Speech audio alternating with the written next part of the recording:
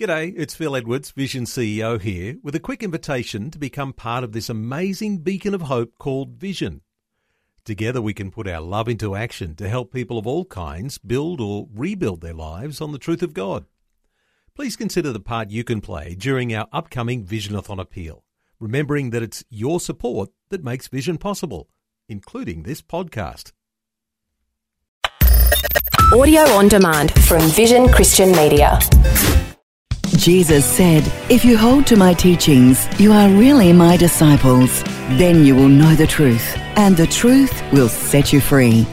An important feature of the workings of fear that we do well to understand is what is called the roller coaster philosophy.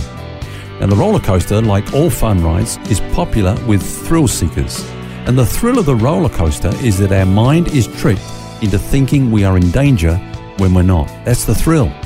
That's a common ingredient to fear. Most of the things we fear never actually take place. Mark Twain once said, "I've been through some terrible times in my life, some of which actually happened." And that's the thing with fear, is that we imagine so many things will go wrong when they are not even a potential threat to us. If you're experiencing fear right now, it may be a good idea to ask if there is some lie that you're believing, something that you're fearing that you shouldn't really be fearing at all. Jesus said, "You will know the truth, and the truth will set you free."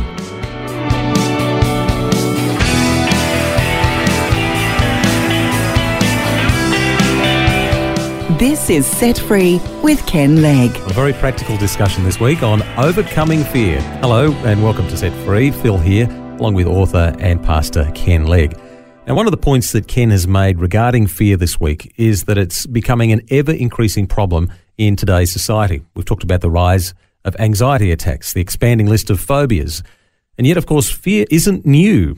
Ken, as you've said, it dates back to the Garden of Eden when man became disconnected from God. So how did people deal with fear back in Bible times? Yeah, good question. In fact, fear is quite a prominent theme in the Bible because it is experienced in every generation and by all kinds of people. But let's look at one passage in the Gospels to answer that question, Phil.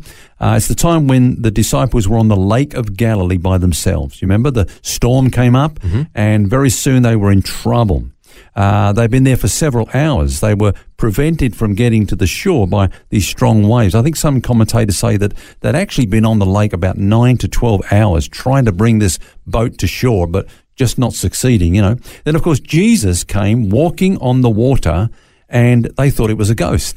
And he says to them, "Don't be afraid." And they said, "You're right."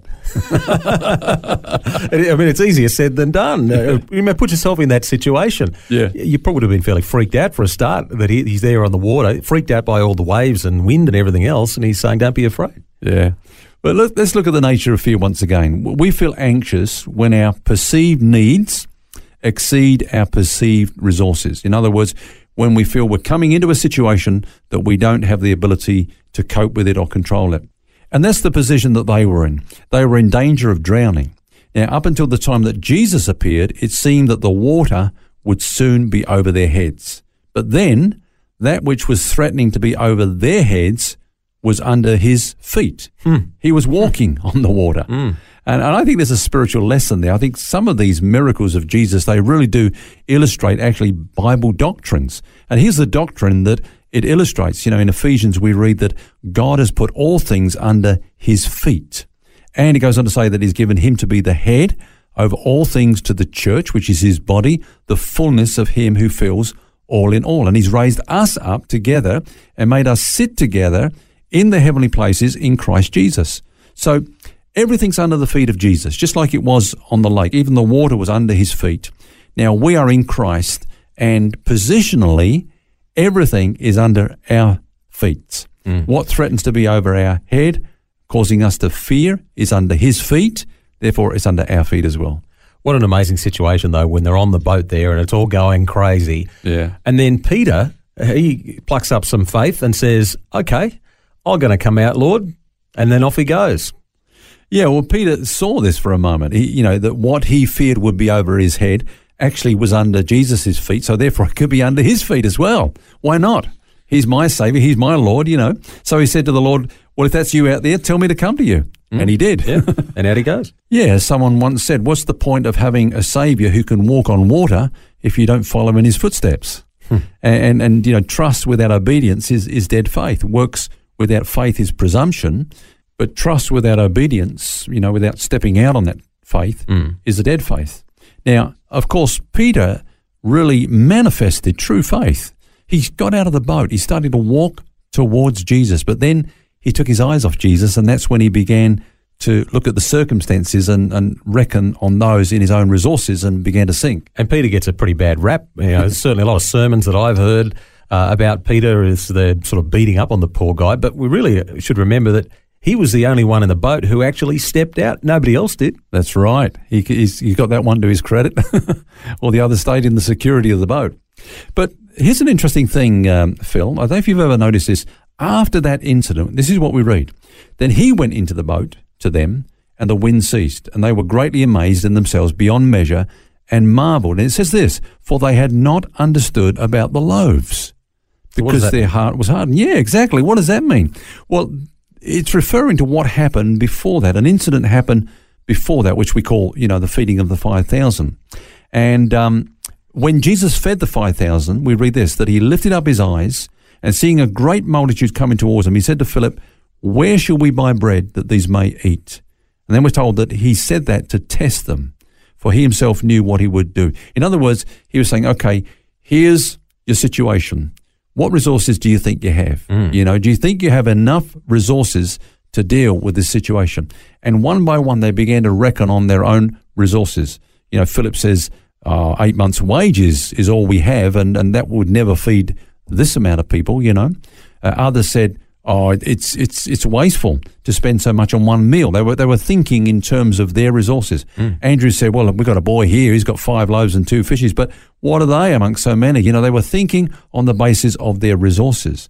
And of course, in doing that, they were just leaving him out of the picture. It reminds me of something else that we discussed earlier this week, where you said that one of the ways God equips us to face fear is by reminding us of past situations of his deliverance.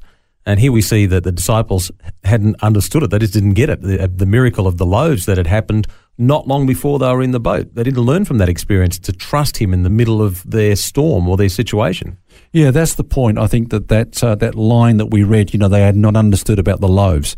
Jesus had allowed them to be in a situation where their own limited resources would not be able to cope with the situation, but they didn't then, you know, use that as a springboard for faith in his resources.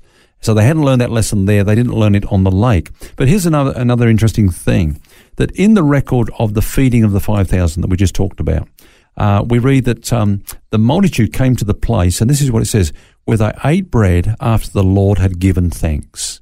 Now, every time I read that, Phil, I used to think, oh, the Lord said grace. You know, the Lord had given thanks.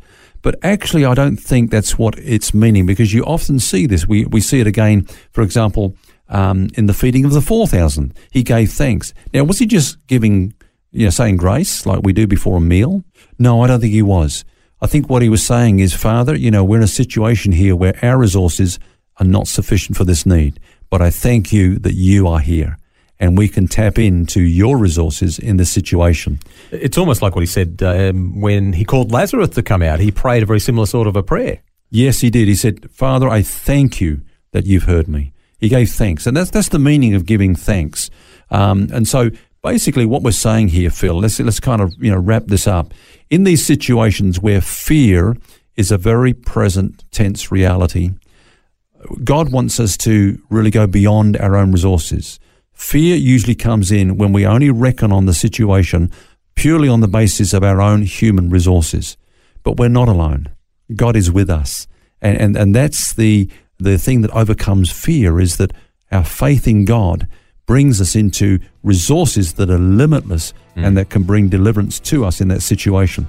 That's why I believe that in the Christian life, you know, we're constantly urged to give thanks in all things. That doesn't mean just be grateful, but it's an expression of our faith. I often say that thanksgiving is the language of faith, because it says, Father, I thank you. I don't know what's happening here. I don't know what's going to happen, but I know you are here, and I thank you that you're with me and your grace is going to be sufficient for me in this situation.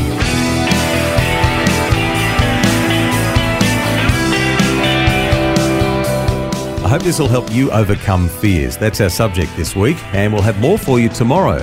In the meantime, remember you don't have to carry that baggage. God wants you to be set free. For books, DVDs, small group studies and other resources from Ken Legg, including the book What's Eating You, which features topics from today's message, shop online at vision.org.au. That's vision.org.au. Thanks for taking time to listen to this audio on demand from Vision Christian Media. To find out more about us, go to vision.org.au.